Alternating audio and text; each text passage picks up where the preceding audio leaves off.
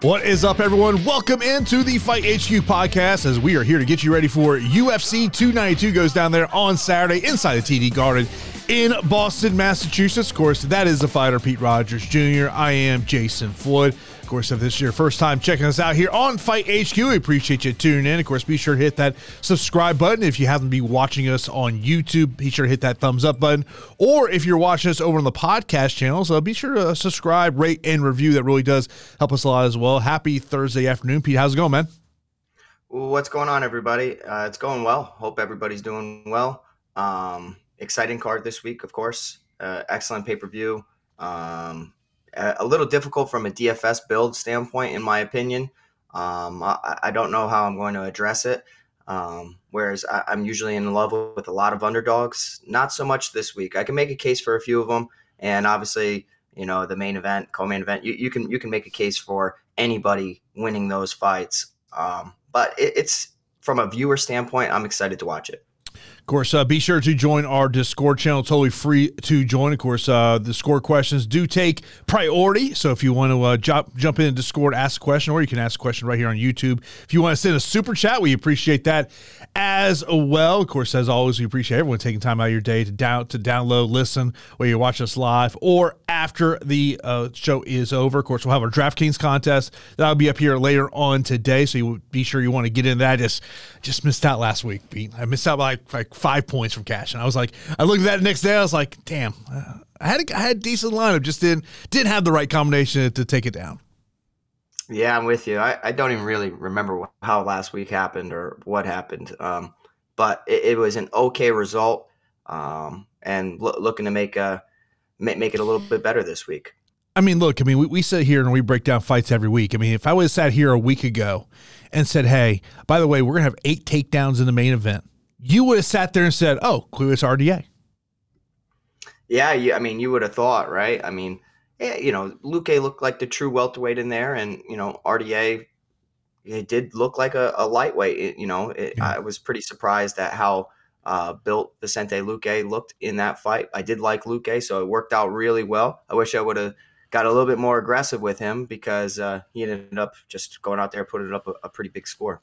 Yeah, you need him in your lineup last week if you're going to take down any contest. Of course, we had the third twister submission in UFC history. And, well, Damon Blackshear says, you know what? Let's do this thing again. Let's step back in there another 6 days, start up here, replacing Cody Garbrandt to take on Mario Batista. I did see a note where Mario Batista already said, like, hey, if he doesn't make weight, I don't care. We'll work out a deal, and we'll fight here on Saturday. Of course, we'll break this one down for you. Now, when we talk about game theory here, Pete, to me, game theory for this one is going to start with the main event and co-main event. And we're going to get into the actual fight aspect of it. But, like, I don't know if you have the same thought as me. I think the most likely scenario is neither one of these scheduled 5-round title fights actually makes it 5 rounds.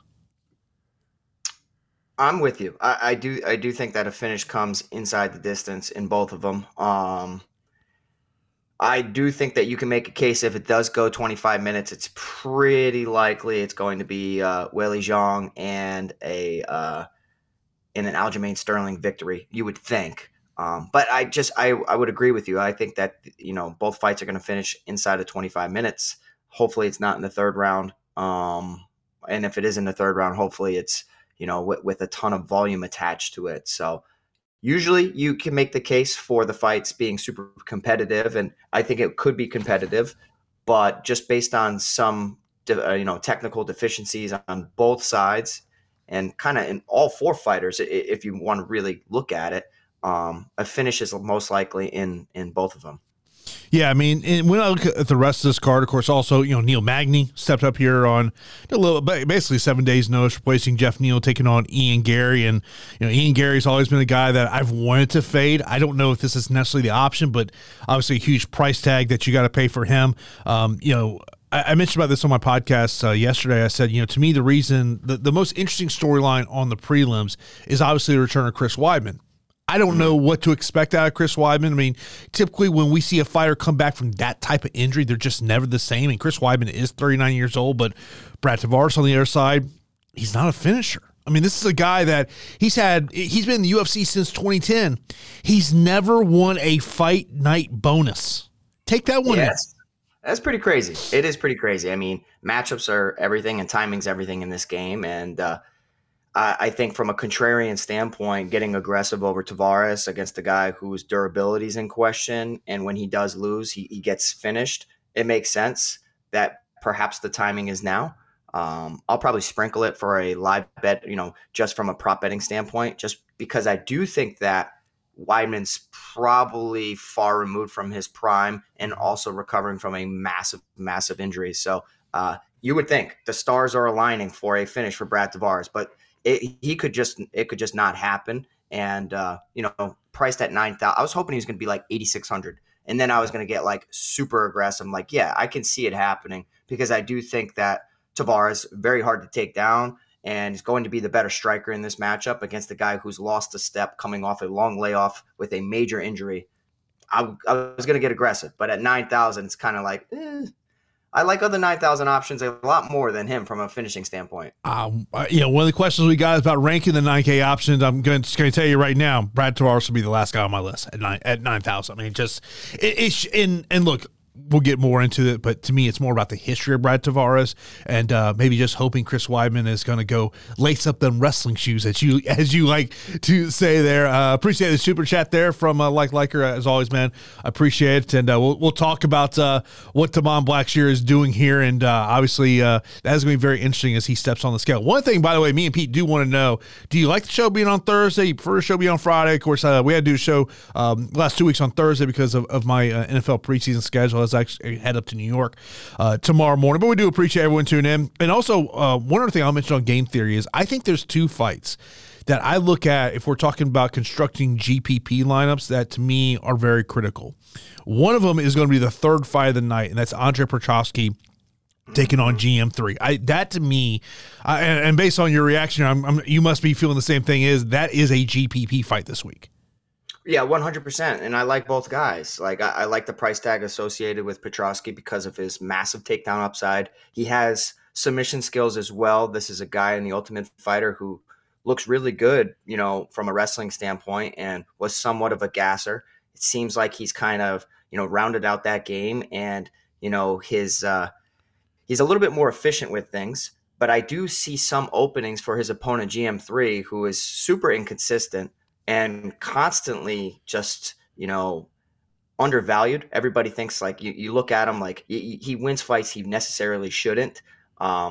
But the one damn thing that he's good at is wrapping up the neck. And if you're leaving that neck out there, as I do see on film, Andre Petrosky does, I can see a GM3 guillotine all day long. And that's like, he's going to be my most aggressive underdog. But on the flip side, I think GM3's really lost a step too. I mean, he got absolutely schooled against Joe Pyfer, who's a very dangerous fighter on the feet, in addition to being a very talented grappler. Petrosky has the tools to win this fight. It's just if he goes out there and is inefficient at any moment and has any lapse, you can see a GM3 round 2, round 3 submission happen all day long. So I'm going to be aggressive on both. And, I do think that this fight is pivotal for this slate. The other GPP fight for me is I'm going to go to the fight that will be right before Tavares and Weidman, and that is Rodriguez and Dennis. Just because of, look, I don't know how much you want to trust RoboCop in terms of if he doesn't lace up those grappling shoes and he decides to have a little bit of striking match, because I feel like if Dennis is going to pull off the upset, it is him knocking out Rodriguez probably early in the fight. So that to me, those are the two fights in terms of a GPP line construction that are going to be priorities to me. But obviously you look at Rodriguez, he's at 9,500. There's other high-end 9,000 options I would prefer to get to over him. I think it could be a very easy fight for, Gregory Rodriguez. Like, it's a very easy fight. He goes out there, he shoots a takedown, he takes the back, he chokes out Dennis Tululin. Easy. The issue is he's a grappler who's fallen in love with his hands. And for whatever reason, I don't know if he's just hunting bonuses, and that's why he's just constantly willing to engage in a striking matchup. But like he's not using his best skills out there. He's a fantastic striker, but his durability is in question. Sometimes he gets hit and he has an off switch. And if Dennis Tuluna is going to do anything, he's going to throw bombs trying to knock you out because his grappling and it's mainly his jiu-jitsu. It's lacking. And it's lacking so much that Gregory Rodriguez can make this such an easy fight.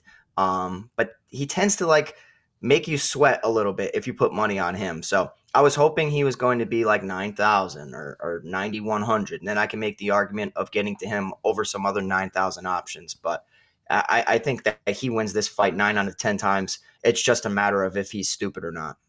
Yeah, I mean, that's the one thing in mixed martial arts, and that's why I think it's one of the most unpredictable DFS sports out there, just because of, as we always talk about, one punch, one takedown can really change everything. But let's get right into breaking down these fights. Of course, the main event, bantamweight title on the line, Aljamain Sterling looking to make his 4th successful title defense as he is challenged by Sean O'Malley. He is a minus 250 betting favorite. Sean O'Malley coming in at plus 205. Of course, as we do this show, the lines are not out on FanDuel. They do come out towards the end of the show. We'll give a quick breakdown of those FanDuel salaries. But over on DraftKings, Aljamain is 8,900 and Sugar is 7,300. And, and Pete, I've talked about this throughout, the past couple of years with Sean O'Malley. Is I think that Sean and the people around him have done an excellent job of giving him the right matchups. But now he's really in a situation where stylistically this is that bad matchup. But one of the things I did find interesting this week, listening to Ray Longo, of course, the head coach of Aljamain Sterling, he goes, look, we don't think that O'Malley is the hardest hitter we have ever faced. But what we do think is what could give us problems is the length and accuracy that O'Malley brings. Yeah, it's the range, it's the timing. It's the speed of O'Malley that I think separates himself from the entire division, to be honest. His striking is just on a completely different level. It's his grappling defense that hasn't been tested against some of the best guys. Like if he had a matchup against Merab Dvalishvili, leading up to this fight, we would feel a lot more comfortable one way or another against Aljamain Sterling. Aljamain Sterling's a guy who spams punches and kicks wildly on the feet. Gets you to engage with them, and then shoots takedowns at a high volume. He's somewhat inefficient with his takedowns, but when he does get you down, he's very, very good at controlling you. He backpacks a lot of people. He can go out there and submit Corey Sandhagen very, very quickly in round 1. He could do the same thing here against Sean O'Malley. We've also seen him just be willing to control and just out-grapple and outmaneuver Henry Cejudo, Peter Yan. So I do think from a stylistic standpoint, if you put out everybody's skills, they would lean towards Aljamain Sterling in this matchup just because we have Sean O'Malley relatively untested in Aljamain Sterling's strengths. I do think that timing's everything. It's something I've been talking about for a long time. And I do think that the UFC would love nothing more than to see Sean O'Malley get the win. Of course. At the end of the day, these guys are going to fight. And it's going to, the big octagon, I think, will help Sean O'Malley here. If this was an Apex card or a smaller venue, I wouldn't like it. I think Sean O'Malley needs to be on his bicycle, moving around. He talked about it. Cannot let Sterling grab you. A lot easier said than done. I'm actually just, from a DFS construction standpoint, I'm always going to lean towards the grappler. So I'm probably going to be 60-40 leaning towards Aljamain Sterling from a DFS standpoint. But I will tell you that I am actually picking Sean O'Malley to upset and win the bantamweight title over Aljamain Sterling. So I know it's a hot take, and from a skill standpoint and a resume standpoint, it doesn't make sense. But I do think that Marlon Moraes showcased that on the feet, if this is on the feet, there are plenty of openings and plenty of mistakes that Aljamain Sterling makes. In the matchup against Petr Yan in their first encounter, Petr Yan was absolutely destroying Aljamain Sterling. And I do think that given the correct game plan and Sean O'Malley's preparation at one of the best gyms in the world, one of the most underrated gyms, the MMA Lab, and everybody associated with it, I think that he's going to be very, very prepared. So I'm actually picking Sean O'Malley to win the main event. I feel like you might be on the opposite end of that, but from a DFS construction standpoint, I'm basically targeting both sides because I feel like the fight will not go the distance. Somebody's finishing somebody in this matchup. Aljamain Sterling could go out there and submit him relatively quickly. But I do think that O'Malley finds that KO shot. Yeah, I'm on the other side in this matchup here, Pete. And look, you bring up a lot of great points. And, I think one of the things when I think about the question marks heading into this fight, and more of the question marks I would say I have on the Aljo side of the equation. First up comes to, what is this weight cut like? We have seen him struggle to get down to 135. He's talked about leading up to this fight that, 99.9%, this will be his last fight at 135 pounds, and he plans to move up to 145 pounds. And I do believe that Aljo may be the most disrespected champion in UFC history. And I think a lot of that has to do with how he won the title.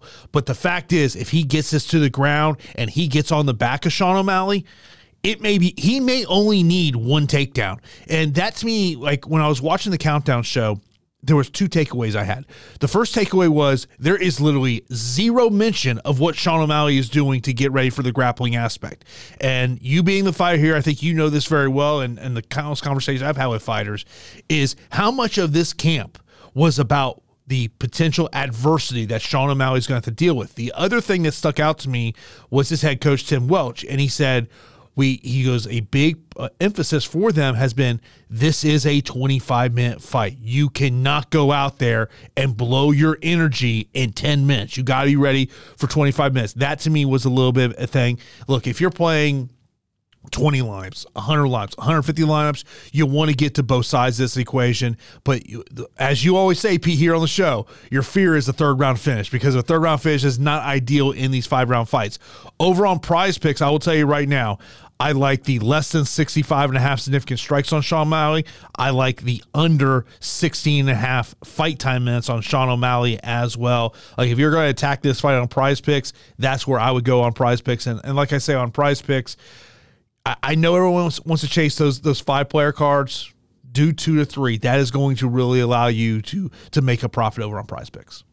Yeah, I'm with you. And I do think that if people don't know who Tim Welch is, he was a damn good fighter himself, and he's a very good grappler. So I will tell you, as a striker, every camp that Sean O'Malley's been preparing, he's always been preparing on get-ups and takedown defense and getting out of horrible positions. And now they really, really emphasize it for this camp and for the past 10 months or so leading up to Aljamain Sterling. Does that necessarily just completely eliminate the chances of getting taken down? No, but I do think that you can make your opponents pay. You can work back to your feet a little bit more, a little bit better.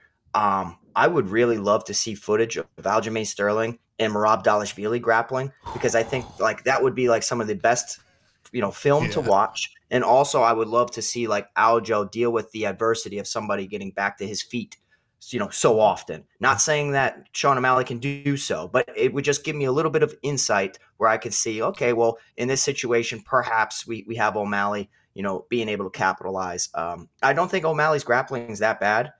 It's something that he's been working on forever, but I just think that Aljo is so strong in that skill set that it just doesn't matter. Like, he went out there and made quick work of Corey Sandhagen, who's now all of a sudden Corey Nurmagomedov against Rob Font. You know what I mean? So styles make fights. I don't like the idea of him, talking about moving up. I do think that cutting a lot of weight, can lead to a weaker chin, obviously. And somebody with the speed, the timing of Sean O'Malley can capitalize on something early. So I'm saying a first or second round KO for Sean O'Malley is my call. But the main reason why I'm getting behind O'Malley this week is I don't like a lot of underdogs. So like I'm really like convincing myself that this is possible and this is going to be it, because I look on the rest of the card. I'm like, what am I going to give it, favorites for every matchup? I don't see many underdogs coming through this week, and I've kind of had a gut feeling O'Malley does it. So I'm just going to ride with it.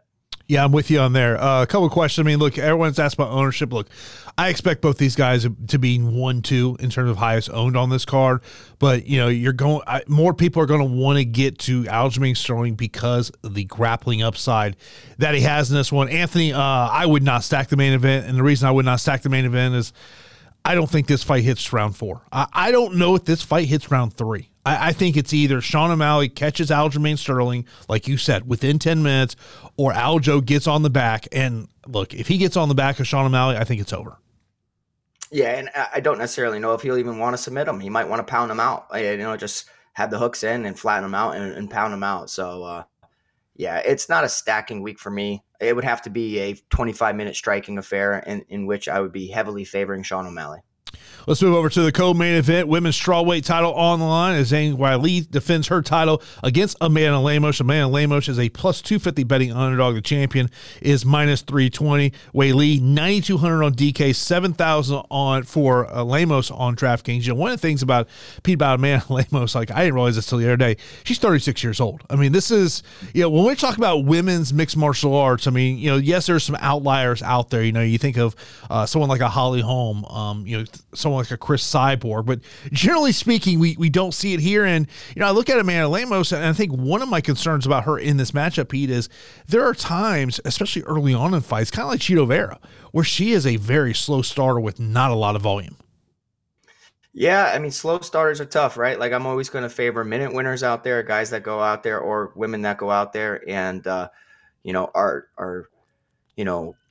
being a little bit more active, attempting more things, whether they're being efficient or not.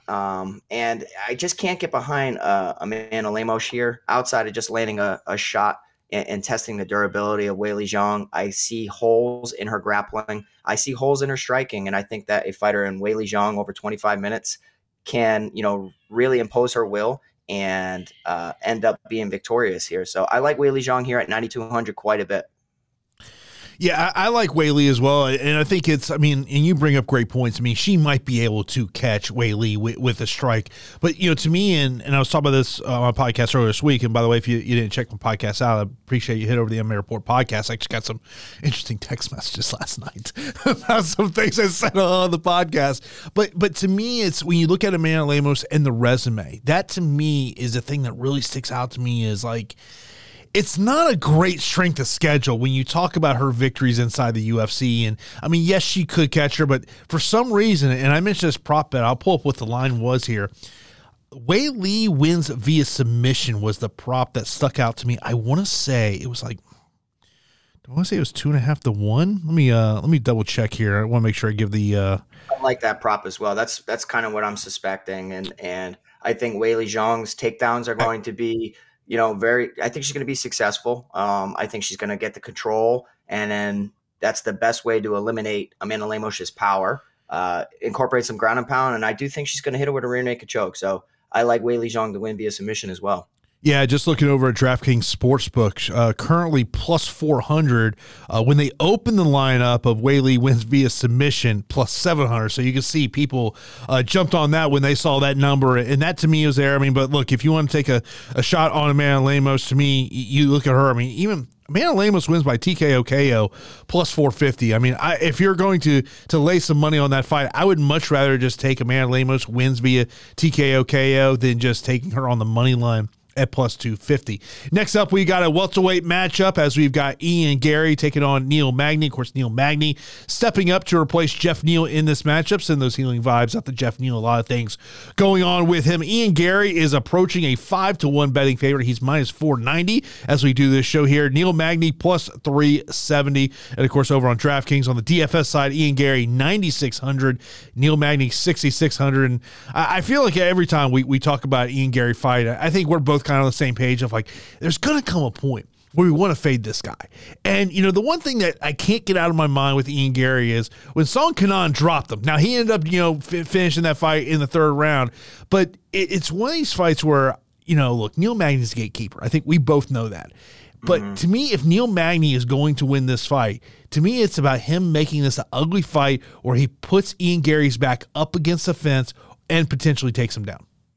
Yeah, I mean, Magny has to be successful with his takedowns to win this fight. I mean, he's been a volume striker, and then he started to lean on his wrestling, something that was a flaw in his game. And his length gives people problems. And then when he can mix in takedowns, he can win rounds. I just think it's going to be very difficult to do so against a very exciting prospect in Ian Gary. I was going to be picking Jeff Neal against Ian Gary. I will tell you, I think that there is a particular matchup for Ian Gary that's going to be very difficult. It's against a powerful striker who's willing to engage on the feet. And somebody that we can get behind. And I think that, Jeff Neal is the guy. I mean, look what he did to Vicente Luque. Look what he's done to multiple people within the division. I think that Ian Gary does make mistakes in his striking. I don't predict that Neil Magny is going to be the guy to figure him out. Appreciative that Magny's stepping in to fill in for Jeff Neal. But I do think that, the 9,000 price tag makes sense. 9,600 is a little aggressive. Magny's a tough guy to put away in a sense from a KO, TKO standpoint. But I do think that Ian Gary is going to find a finish one way or another over Neil Magny. Why pay 9,600 for Ian Gary if I really believe that Weili Zhang can do it when she's priced at 9,200? So I'll be mixing and matching, putting Ian Gary in there at 9,600. He's going to be my play for this fight. Neil Magny, outside of just an absolute punt play and who could possibly score enough in a loss, I just don't like his previous fight against Philip Rowe. I didn't think that they both looked good in the fight. He went 0 of 3 in a takedown department, scored only 65. And now you're going up against Ian Gary, who I think is much more well-rounded than Phil Rowe and much more dangerous. So the plays Ian Gary. I don't like Neil Magny in this matchup.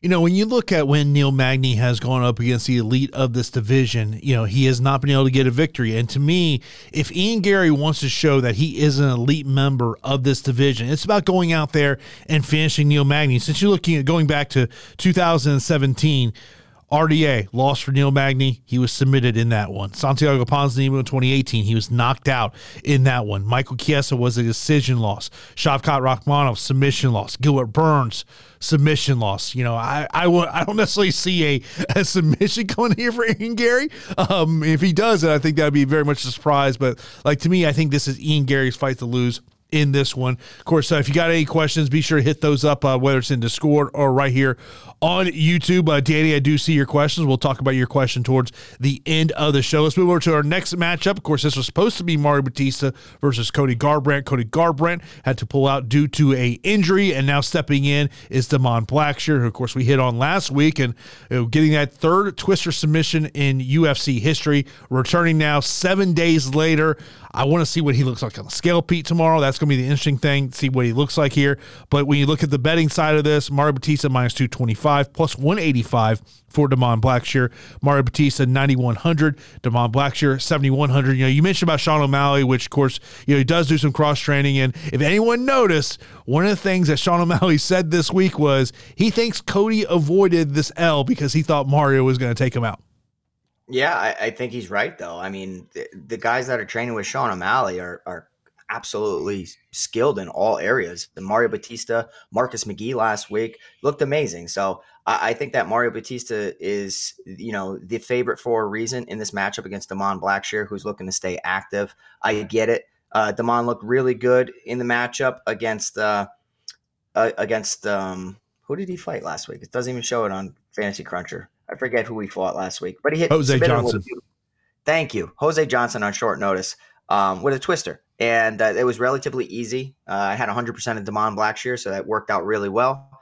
Having 100% of Marcus McGee didn't necessarily work out in my favor because there were other scores that weren't as pricey as Marcus McGee. So the idea worked, but all the 9,000 options crushed last week. So I think in this matchup, Damon Blackshear has been a guy who can get takedowns and is better on the feet than he used to be.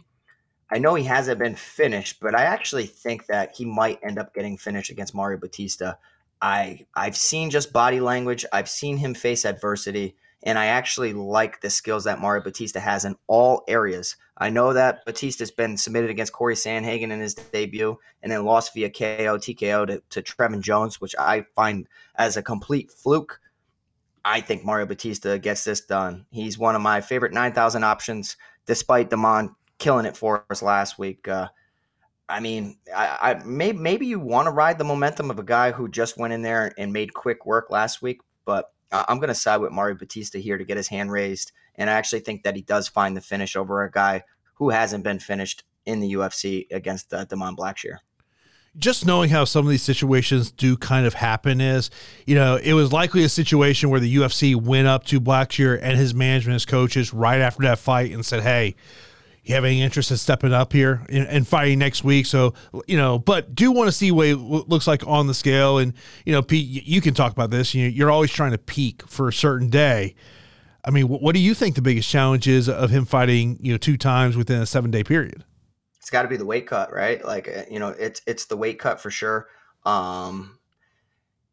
Hopefully he's not. Is it at a catch weight or is it at 135? I'm pretty sure it's at 135. If it's at 135 again, I don't like the back-to-back weight cuts, which could result in being more fatigued than he's used to. Could result in him not being able to take shots. It also comes down to how much he's cutting. I mean, he could just be like 10 pounds away, and that's okay. It's still like a lot on your body, even though the fight was just so easy. It's just, it all comes down to how much of a cut does he have. I'm going to lean in the Mario Batista's, direction just because of everything I just laid out. And I do not like the back-to-back cuts. Never mind all the skills and on the fight tape that I'm seeing openings for Mario Batista. 9,100 I think is a good price. Yeah, I mean, everything I'm seeing is at 135 pounds. Next up, let's go on to the opening fight of the pay-per-view. You got Marlon Chito Vera taking on Pedro Munoz. Chito is a minus 200 betting favorite, plus 170 for Pedro Munoz. Vera, 8,600 on DK. Munoz, 7,600. And Chito Vera is probably the biggest Sean O'Malley fan coming up on Saturday night, even though he's coming off a loss against Corey Sandhagen. Corey Sandhagen may not like hear us, but you're already hearing O'Malley saying he wants his first title defense to be against Chito Vera here. But, I feel like we could just go back to some old shows when we talk about Chito Vera. We're going to talk about the same thing here, Pete. The guy's just a slow starter. Yeah, he's a slow starter, and he's in a 15-minute fight now. It makes me want to pick Pedro Munoz. I'm telling you right now. It makes Pedro Munoz much more appealing than any normal situation. Pedro Munoz throws good hand combinations, has great leg kicks, very good submission skills, tough to put away. Marlon Vera, very good striking, solid submission skills, slow starter. It's a guy that needs to get back to being aggressive in 15 minutes. And I don't necessarily love the fight from a DFS aspect. You have 8,600 for Marlon Vera going up against a very, very durable, Pedro Munoz. 7,600 for Pedro Munoz to go out there and possibly win a lower volume affair. I just don't see 100-point ceiling from either one of these guys, and you don't necessarily need 100 points if he's one of the very few underdogs to come through on the slate. I don't know, man. The 15 minutes is the only reason that I want to get behind Pedro Munoz, but as far as skills and range and just kind of, momentum within their career, we did pick Pedro Munoz. I picked Pedro Munoz to beat Chris Gutierrez, and I looked smart in that situation, but styles make fights. I think it's going to be a close fight. I do still think Marlon Vera wins the bout, but as a considerable favorite, he should do a lot better, in this matchup than I think he's going to. I think he's going to play with his food a little bit, make things a little bit too competitive where it's 29-28 decision win for Marlon Vera. I'm just going to skip the fight from a DFS aspect. If I get to anything, it would be much more of a Pedro Munoz underdog decision win, but I'm just going to hope that my other underdogs come through. But yeah, it's still a Marlon Vera pick for me, despite the uncertainty in 15 minutes. Like, to me, if I'm in the corner of Pedro Munoz, and to me, the mindset this entire training camp has got to be, we got to go right when the referee says, let's get it on. I mean, just because Chito is notoriously a slow starter, so if you can bank that first round, now you only got to win round 2 or round 3, and we know Chito Vera is typically a very strong round 3 performer. Like in terms of a GPP play, it's not a fight I really love in terms of GPP, but like as I'm looking at current ownership projections and I'm looking for leverage spots, right now, Pedro Munoz is one of 3 leverage spots I really see on this card. As we sit here on a Thursday, we'll see where those ownership projections go. By the way, I do want to mention on the Ian Gary fight time over on Prize Picks, I do like the more than 12.5 fight time minutes, just because I have a feeling that thing's going to hit late, maybe goes to decision just because of Neil Magny, but we'll see what happens there. Now let's move over to the prelims. We've got the return of Chris Weidman coming back 2 years after that brutal leg injury, now taking on Brad Tavares. Of course, both these guys, veterans of the sport here. Brad Tavares is a minus 270 betting favorite, plus 220 for Chris Weidman. Tavares is 9,000 on DK, 7,200 for Chris Weidman. And this is one of those ones of Brad Tavares is not a finisher. I think he has 2 finished wins inside the UFC. And I mentioned a note, this is a guy that just doesn't finish fights. I mean, that to me is what's concerning. On the Chris Weidman side of the equation, Pete, is like, I don't know what to expect out of Chris Weidman. You look at when guys have come back from this type of injury, they're typically, it is the downside of their career. We do not see them come back from that. He's 39 years old. And I mean, look, this is a combat sports game, Pete. You know it. I know it. If I'm Brad Tavares, you know what I'm attacking right when the fight starts.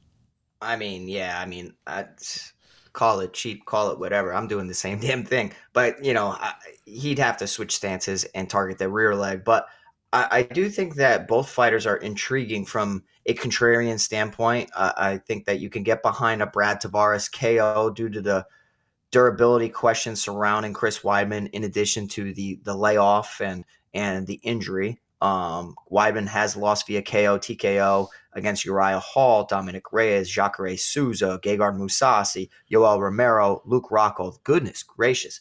He's been finished a lot. And if Brad Tavares is going to get a finish, you would like to think it is the timing. The stars are aligning here for him to do it against Chris Weidman. So I'm going to get Brad Tavares in a contrarian build just in case that he does find the chin or he does end up walking away with a knockout. But you do have Tavares coming off a KO, TKO loss himself to Bruno Silva, who's a very, very heavy hitter, relatively inconsistent. But Tavares in his losses, he's lost to Bruno Silva via KO, TKO, Edmund Shabazian, and then Robert Whittaker. Very talented fighters, dangerous strikers. Weidman at one point was knocking people out due to his just well-rounded skill set, making everybody worry about his wrestling, and then just damaging them with his hands.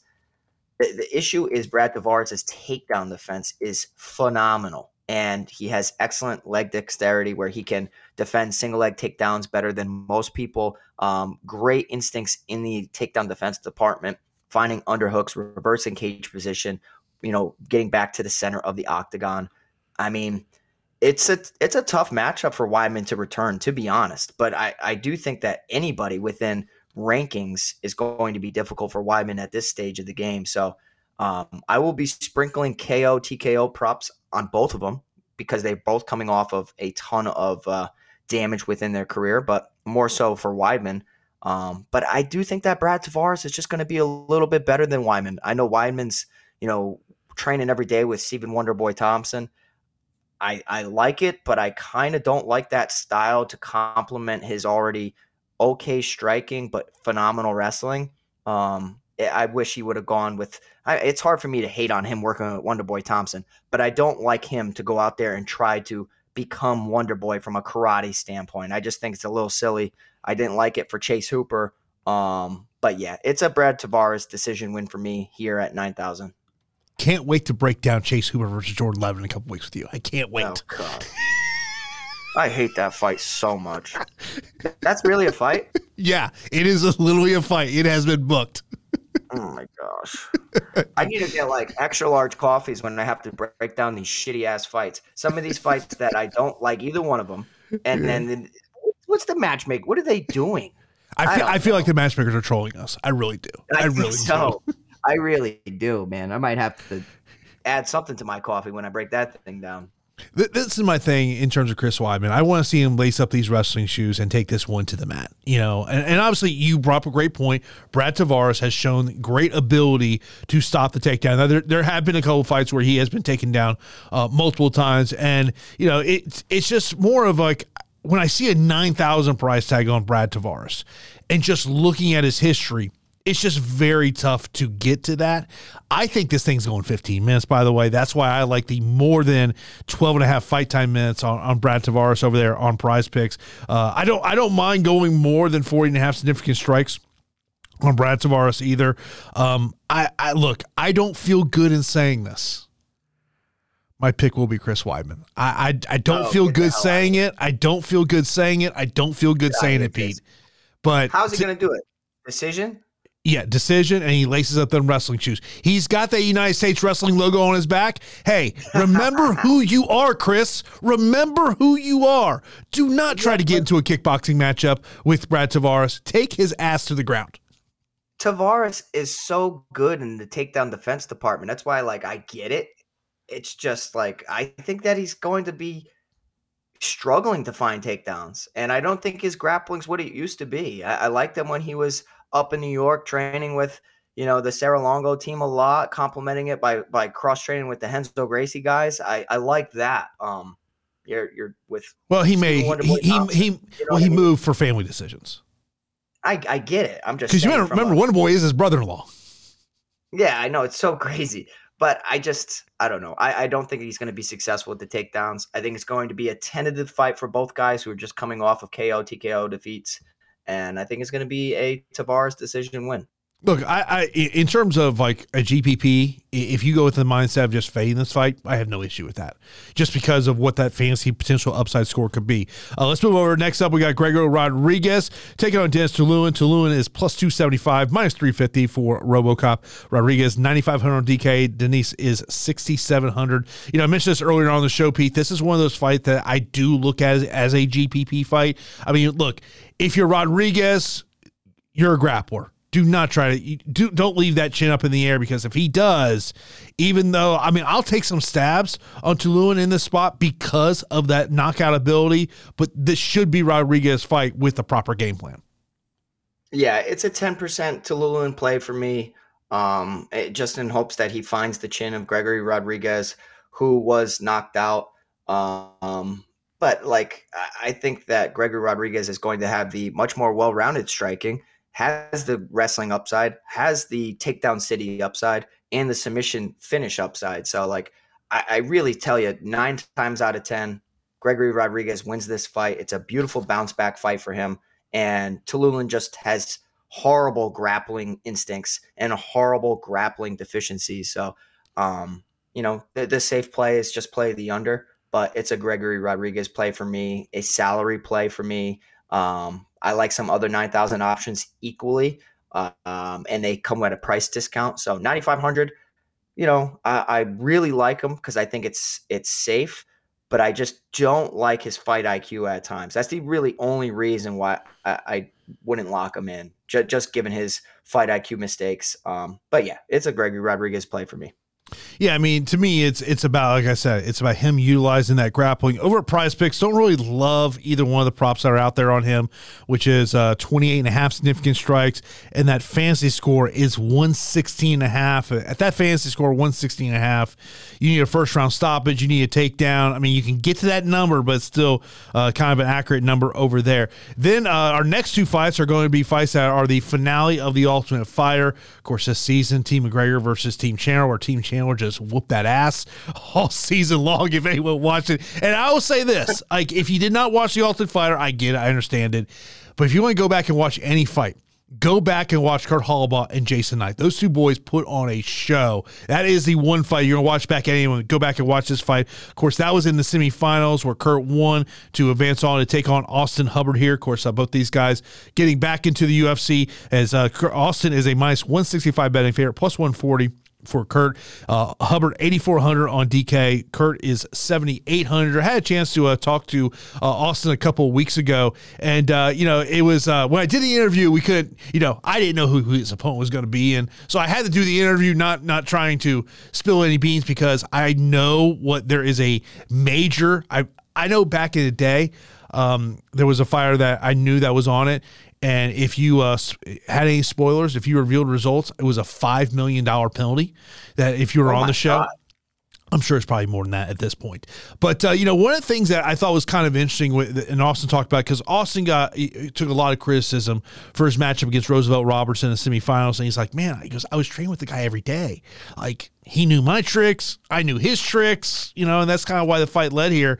But, this is one of those matchups where, like, you mentioned about there's not a lot of underdogs that you look at this week, but Kurt is still one of those guys I do look at as an underdog, even though I do favor Austin in this matchup. Yeah, I think you have to look at Kurt Hollabaugh from a KO, TKO standpoint. He has excellent hands. His hands are really good. I mean, he digs to the body well. He throws volume combinations. He will stay in the pocket and trade. I think that his striking defense is lacking in a way, but he bites down on that mouthpiece and just throws more. So he'll throw more make you stop and shell up.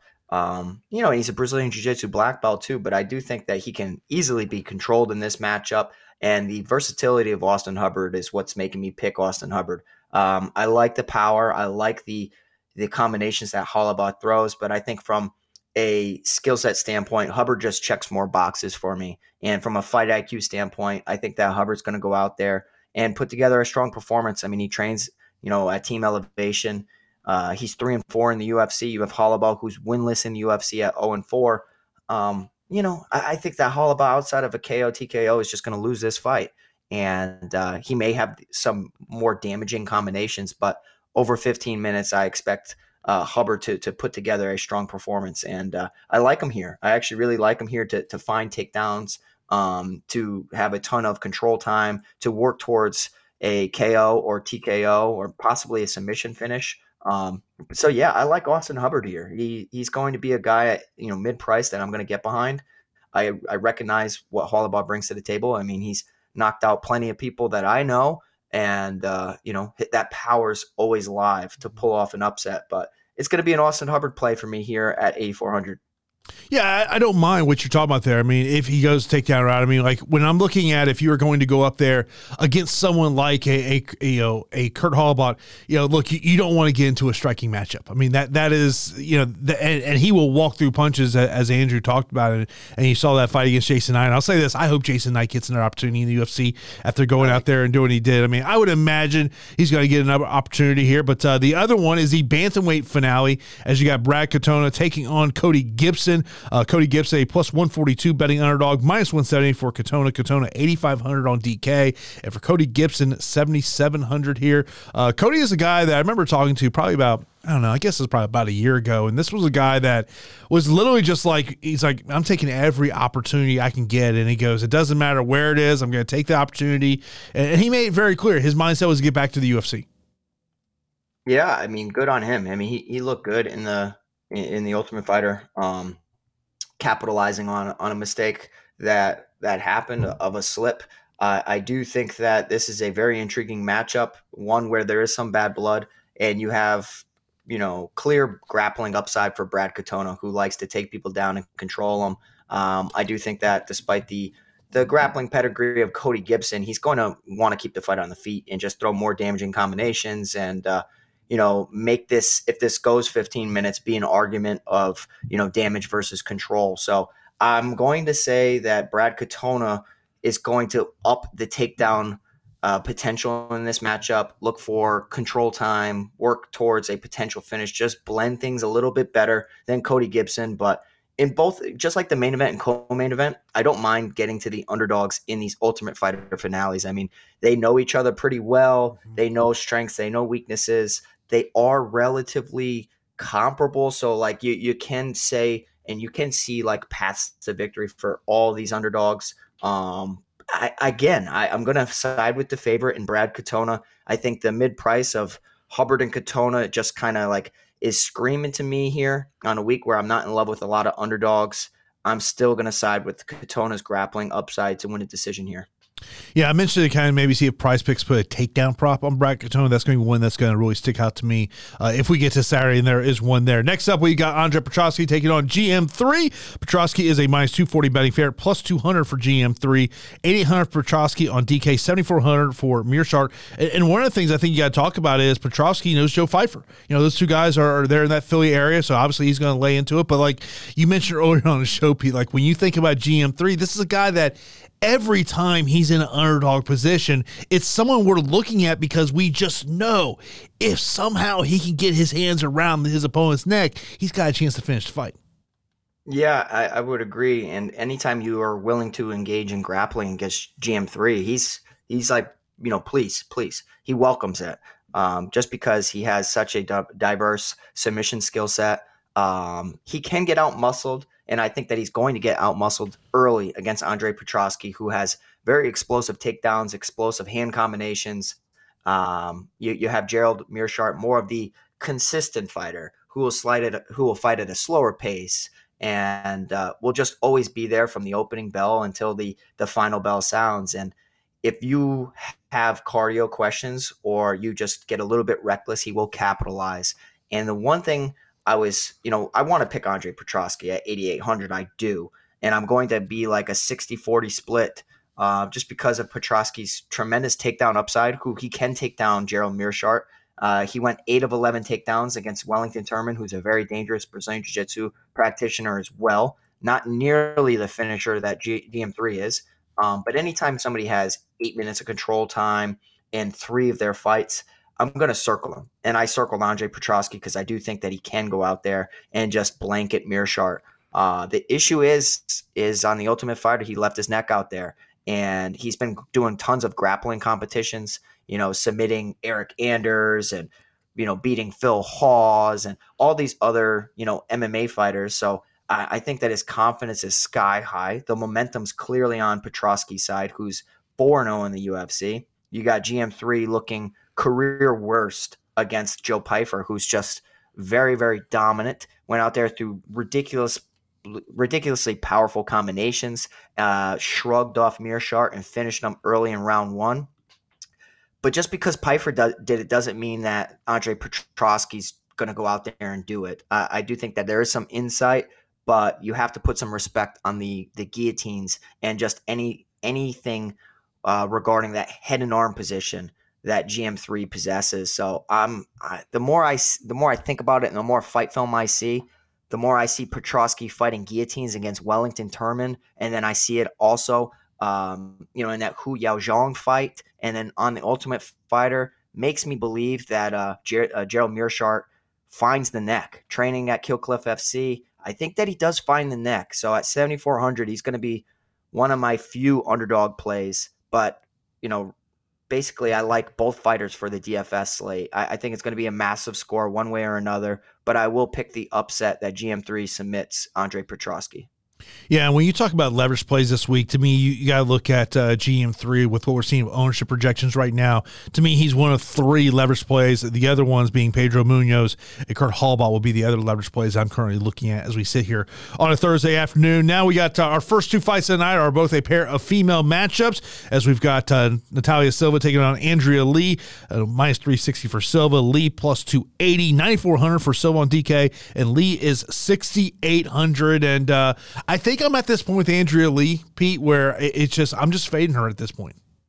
Yeah, I think it's a gut check performance and a gut check fight for Natalia Silva, because I think Andrea Lee is going to bring it. She talked about it in some interviews where she's going to be so aggressive, and she kind of spams, striking on the feet. She throws tons of volume. She will go to the takedown well. She'll basically exhaust herself and do everything she can to win a fight. The issue is that she gets, lit up like a Christmas tree on the feet. She's ineffective with some of her striking, and volume does not take precedent over damage. And I think that Natalia Silva is clearly going to be the more efficient striker, going in there, landing the better shots, defending takedowns. She's going to have to defend a lot, similar to how she did against Jasmine Jasudavicius, where she defended 10. She defended 6. I'm sorry. And then 6 takedowns she defended against Teresa Bleda, who's pretty similar to Andrea Lee from a grappling standpoint.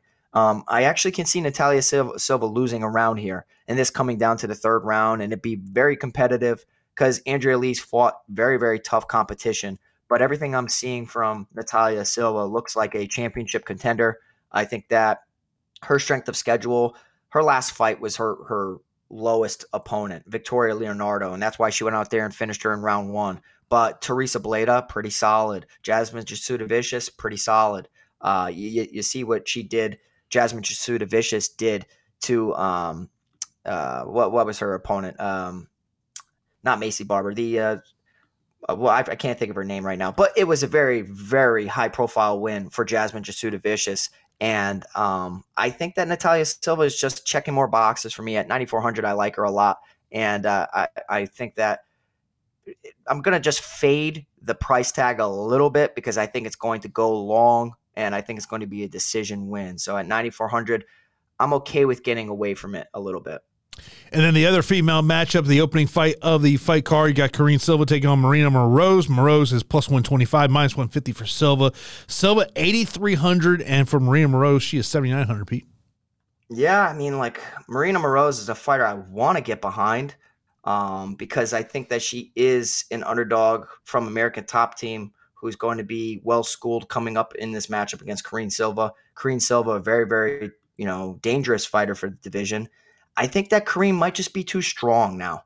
And they did fight in the past, and Marina Moroz was able to submit her. But I think that, Karine Silva is going to be a little bit stronger than Marina Moroz in this matchup. She can get takedowns. They both can get takedowns. Karine Silva, more of a quick finisher, throws heavy shots on the feet. Her cardio is definitely a question mark here up against Marina Moroz, who is a very steady competitor and is not one to finish. So I think it's going to be a long fight that goes 15 minutes. And in 2023, I do think that the more powerful and more dangerous athlete is going to be Karine Silva, despite I hate picking against fighters that are a part of American Top Team. But I'm still going to be picking Karine Silva here at 8,300. Yeah, I'll be picking Karine Silva as well. But, I mean, look, when it comes to female mixed martial arts, it's never a bad idea to take a sprinkle on one of these underdogs just because you know how it goes here. Let's get right into our straight-up fight picks here, not DFS or betting related, just straight-up picks here. We've already talked about who our picks are in the main event, but we'll go here. Give me Aljo. Yeah, I'm going Sean O'Malley. Give me Weili. Weili. I would go Gary. Batista. Cheeto. Underdog number 1, Chris Weidman. Boris. Give me Gregory Rodriguez. Give me Hubbard. Katona. Petrosky. GM3. And then I'm going to go both Silvas in the first 2 fights. Yes, Silva's for me as well. Let's get into some questions here. We'll first get over to Discord here. Value plays underneath 8K. I mean, look, to me, you look at both the underdogs in the main event just because of finishing upside. But when I look at other ones that I look from a GPP option, GM3 would be probably the top GPP option, but that's a boom bust play. Yeah, 100%. So, GM3 is a boom bust play for me. If you look at boom bust, Sean O'Malley's a boom bust play. Yeah, outside of that, it's who within the under 8,000 range is like a finisher that you think can actually finish. I just don't see it besides O'Malley and Mearshart. Maybe it's Amanda Lemos. I hate it though. Yeah, like there was this question to Scored, and I'm going to kind of go deeper into Scored on this question, but to mention here, it said, if you're able to build one lineup this weekend, what would it be and why? Let me just say this. To me, if I'm just doing one lineup, and let's just say it's GPP, because if it's cash, then it's a different thought process. But for me, GPP, I'm looking at either Aljo or Weili. That's probably where I'm starting with one of those. And then I'm kind of working down. And then the problem becomes is, like we were just talking about, that underneath 8,000, I got to find some value somewhere. I mean, I might be really light this week on DFS. I have to be honest. And you guys know me. I'm not. I play 150 lineups all the time. But when I can't make a case for a lot of underdogs, why the hell am I going to do it? Samuel, appreciate your super chat there. Much appreciated. Best leverage spot. To me, there's 3 options. I look at Pedro Munoz, Kurt Hallbaugh, and GM3. That's just because of ownership. Right now, ownership is there's not a lot of leverage spots as we sit here on a Thursday afternoon. No, there's really not. And it's got to be GM3. It's got to be Hallbaugh from a complete contrarian leverage standpoint. Outside of that, we'll have to see what Damon Blackshear's ownership is. Maybe he's the play, the guy who's just staying active, maybe, but I just don't see it from a skill set standpoint. Takedown upside, I look at Aljamain Sterling, I look at Chris Weidman, Gregory Rodriguez, Brad Katona would be the top 4 for me. And probably if I was going to add a 5th, Austin Hubbard. Yeah, okay, I like that whole list. Oh, and also we're probably missing Petrosky, right? Like Petrosky's got to be atop of one of the best fighters atop that list too. Yeah, just got to be careful. Ranking the 9K options. So if I'm ranking these 9K options, so you got Ian Gary, Greg Rodriguez, Natalia Silva, Weili Zhang, Mario Batista, Brad Tavares. Brad Tavares would be at the bottom of the list for me. I would probably put number 1. I would probably go Gregory Rodriguez, saying that he laces up those grappling shoes. Number 2, give me Weili. 3, Batista, 4 Gary, 5 Silva, 6 Tavares. Yeah, I'm going to go number 1, Rodriguez, number 2, Whaley, and number 3, Batista, 4, Ian Gary, 5, Silva, and 6, Tavares. I have confidence in a lot of those. It's just from a score standpoint, and that's what I'm kind of ranking them based on. Sub 7.5 plays. I think we've kind of noted the top 2 for me would be Sean O'Malley and Amanda Lemos just because of their finishing upside. Favorite core plays for me, I'm starting with Aljo. That to me. But if you want to go Gregory Rodriguez, don't mind that either. Yeah, I mean, on a week where I hate a lot of underdogs, I think O'Malley's going to be my core play. And I know it's scary, and I could go 6 hours of having fantastic lineups just to lose it at the very final fight. But that's how I'm gonna build this week. Favorite inside the distance fights. My top 2 will be Rodriguez, Tululin, and Petrovsky Mirshard. I love both of those. What a good call. I like that a lot. Is there somebody else? Not really. Like I can't wait to see what Sam's over under was if he put it in there. Because, 5.5. I think it's right. I'm gonna say under. That's a good number. I'm seeing a lot of distance fights this week. Yeah, I'd probably go less than that good one number. Too. I would definitely go less. Fair fighters you like with the best decision odds. I do like. I don't want to say Chris White was like plus 500 to win via decision. That is one I would stick to. I would also look at Marlon Vera via decision as well. What? It's probably gonna come down if he wins round 2. Weidman's number 1 fan right here, Jason Floyd. I mean, hey, look, whoa. You've been sitting here for the last hour going, hey, there's not a lot of underdogs I like. I found an underdog that I'm like, I made a reason he can win this fight. You're going to get a using your own words against you. You don't like it, huh? No, I'm just saying, but like, he loves Weidman. Watch Weidman go out there and then you're going to clip it. What's going to happen is Weidman's going to go out there, say he wins. Jason's going to clip it and put it all over social media. And I would never do such a thing. No. But you would like me to clip you saying Sean O'Malley's going to win, and if Sean O'Malley wins, then you would love to put that clip out there. Yeah, but Sean O'Malley's not coming off of snapping his leg in half. Like, remember when like we had these girls that like broke their back and coming into the fight, and I was like, dude, I can't back a girl who just broke her back. Jason's, take a tibia, fibula, all that, and he don't matter. That doesn't mind. So he's going to be back in Weidman, and I get it. You just hating. I guess. You over here hating. That's all it is. You over here hating. Chris too. Yeah. I look, I will say this. I will say this. I think Chris is absolutely delusional thinking he has a chance to get back to the title. He is delusional when he's saying that. Like, that is where, God, there needs to be someone around him going, Chris, come on, man. You're 39 years old. Yeah. I mean. That's your boy. Going to be fighting for a title 2024. No damn way. No damn. All right. Hey, one for one. One for one. Okay. You like Weidman or Blackshear better? I mean, I really like Mario, though. I know. Isn't that close, though? I think if it's a GPP contest, you go Blackshear. I think if it's cash, you go Weidman. I think that's fair. Just because I don't look at Weidman as a 100-point scorer. I think he's probably in that 70, 75. But if Blackshear can make this a grappling contest, I could see where he gets 90, 100 points. I really like Mario. I think Mario is one of the more underrated guys in the 135-pound division. I mean, it's unfortunate for him that he had a great opportunity against Cody Garbrandt, loses it, but that's what happens in the sport. I mean, that's exactly what happens. Anything you want to leave the listeners here before we get out of here, Pete?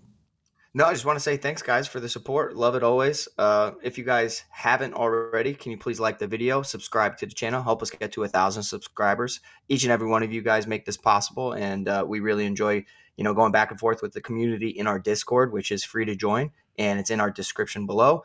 Good luck this week. Hopefully you guys, hit some underdogs that you have a little bit more confidence on than I do. And I'm just going to really be the biggest GM3 and Sean O'Malley fan there is, while Jason Floyd's going to have his Chris Weidman t-shirt on. So look, I won't be able to watch these fights live, so I will not be in Discord. So if all of a sudden my phone gets blown up at about 9:30, I'm going to know one or two things either happened. So I won't be in Discord during the fights, but I will try to hop in there on Saturday morning, early Saturday afternoon. I'll throw in some Prize Picks plays. Had a really good week last week on Prize Picks. Not a lot is sticking out to me on Prize Picks, but obviously I want to see what the weigh-ins look like, maybe see some other things, and maybe some more things I want to jump on Prize Picks. But like Pete said, truly appreciate everyone taking time out of your day to support what me and Pete are doing here on Fight HQ, whether you're watching us on YouTube or you listen to us on the podcasting platforms. Of course, we'll be back here next week to get you ready for next week's UFC card. As always, we appreciate everyone tuning in for the Fight HQ podcast.